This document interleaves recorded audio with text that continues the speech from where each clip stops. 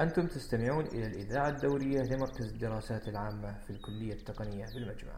للتواصل نرجو متابعة حساب المركز الرسمي على تويتر @GSC1433 أو المراسلة عن طريق البريد الإلكتروني gsc1433@gmail.com. السلام عليكم ورحمة الله وبركاته. أسعد الله أوقاتكم بكل خير، وأهلا وسهلا بكم في حلقة أخرى من الإذاعة الدورية لمركز الدراسات العامة بالكلية التقنية بالمجمع. قد يتحدث المرء دقائق معدودة، ولكن حديثه يتضمن أكثر مما قال بكثير، ومع ذلك قليل من الحضور من يفهم تلك الرسائل المضمنة. ما هو تفسير هذه الظاهرة؟ وكيف استطاع بعض المستمعين فهم السياق اللغوي الضمني؟ دخل علينا قبل عدة أسابيع أحد الزملاء وقال: من عنده براية؟ قلت أنا، وأكملت حديثي مع الزملاء. انتظر الرجل حتى أنهيت كلامي، وعندما وجدته ينتظر أمام الباب قلت له: ما المشكلة؟ قال: أريد البراية. فقلت له مازحا: أنت سألت من عنده براية، وقلت أنا، ولم تخبرني بأنك تحتاجها.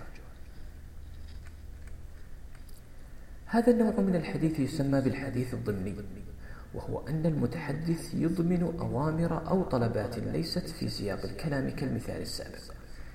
فزميلي عندما سأل عن البراية كان مضمنا في كلامه أنه يحتاجها لكي يبري القلم.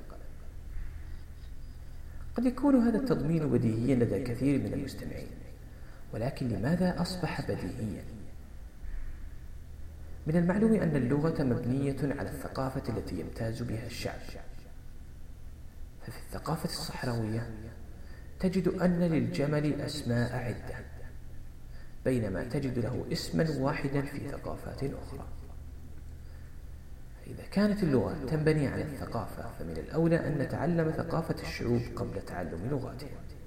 وهناك مصطلح في اللغة يسمى بالخلفية الثقافية، أي أن لكل شعب خلفية ثقافية تميزه عن غيره. ولنفرض أن أحمد انتقل من أحد الدول العربية إلى نجد، وسمع هذه العبارة العامية: كب العشاء. سيندهش أحمد وسيبحث عن ذلك العشاء المكبوب، لأنه من خلفية ثقافية تختلف عن الخلفية الثقافية التي تتميز بها نجد. إذا أراد أحمد أن يفهم المعنى الضمني لهذه العبارة، فيجب عليه أولا أن يدرس الخصائص الثقافية، ومن ثم يصبح قادرا على التواصل مع أصحاب هذه الثقافة، وهذه الحالة تسمى بالخلفية الثقافية المشتركة. وعادة ما يستخدم الحديث الضمني لطلب شيء ما أو رفضه، وأنواعه: الأول، أن يخترق المتحدث عمدا أحد قواعد الكلام ليوصل معنى ضمنيا. فمثلا عندما يسأل أحد الطلاب زميله بعد خروجهما من المحاضرة هذا السؤال: ما الذي فهمته من الدرس؟ فيرد عليه زميله: الشيء الوحيد الذي كنت متأكدا منه أنه كان باللغة العربية.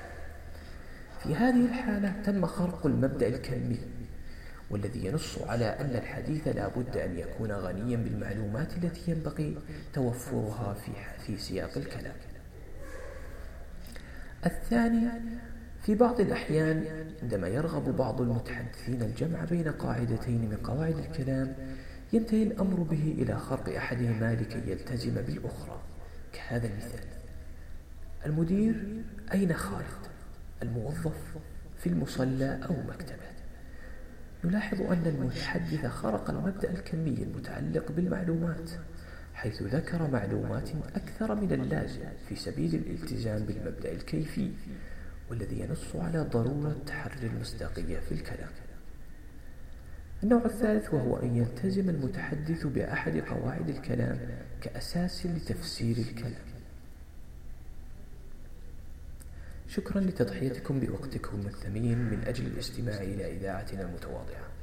ولمن يريد الاستزادة في هذا الموضوع يمكنه الاطلاع على هذه الكتب: Cultural Intelligence لبروكس بيرسون، و Quantity Implicature لبارت جورز، و How to Do Things with Words لJ.L. Austin، و Speech X An Essay in the Philosophy of Language لجون سيرل.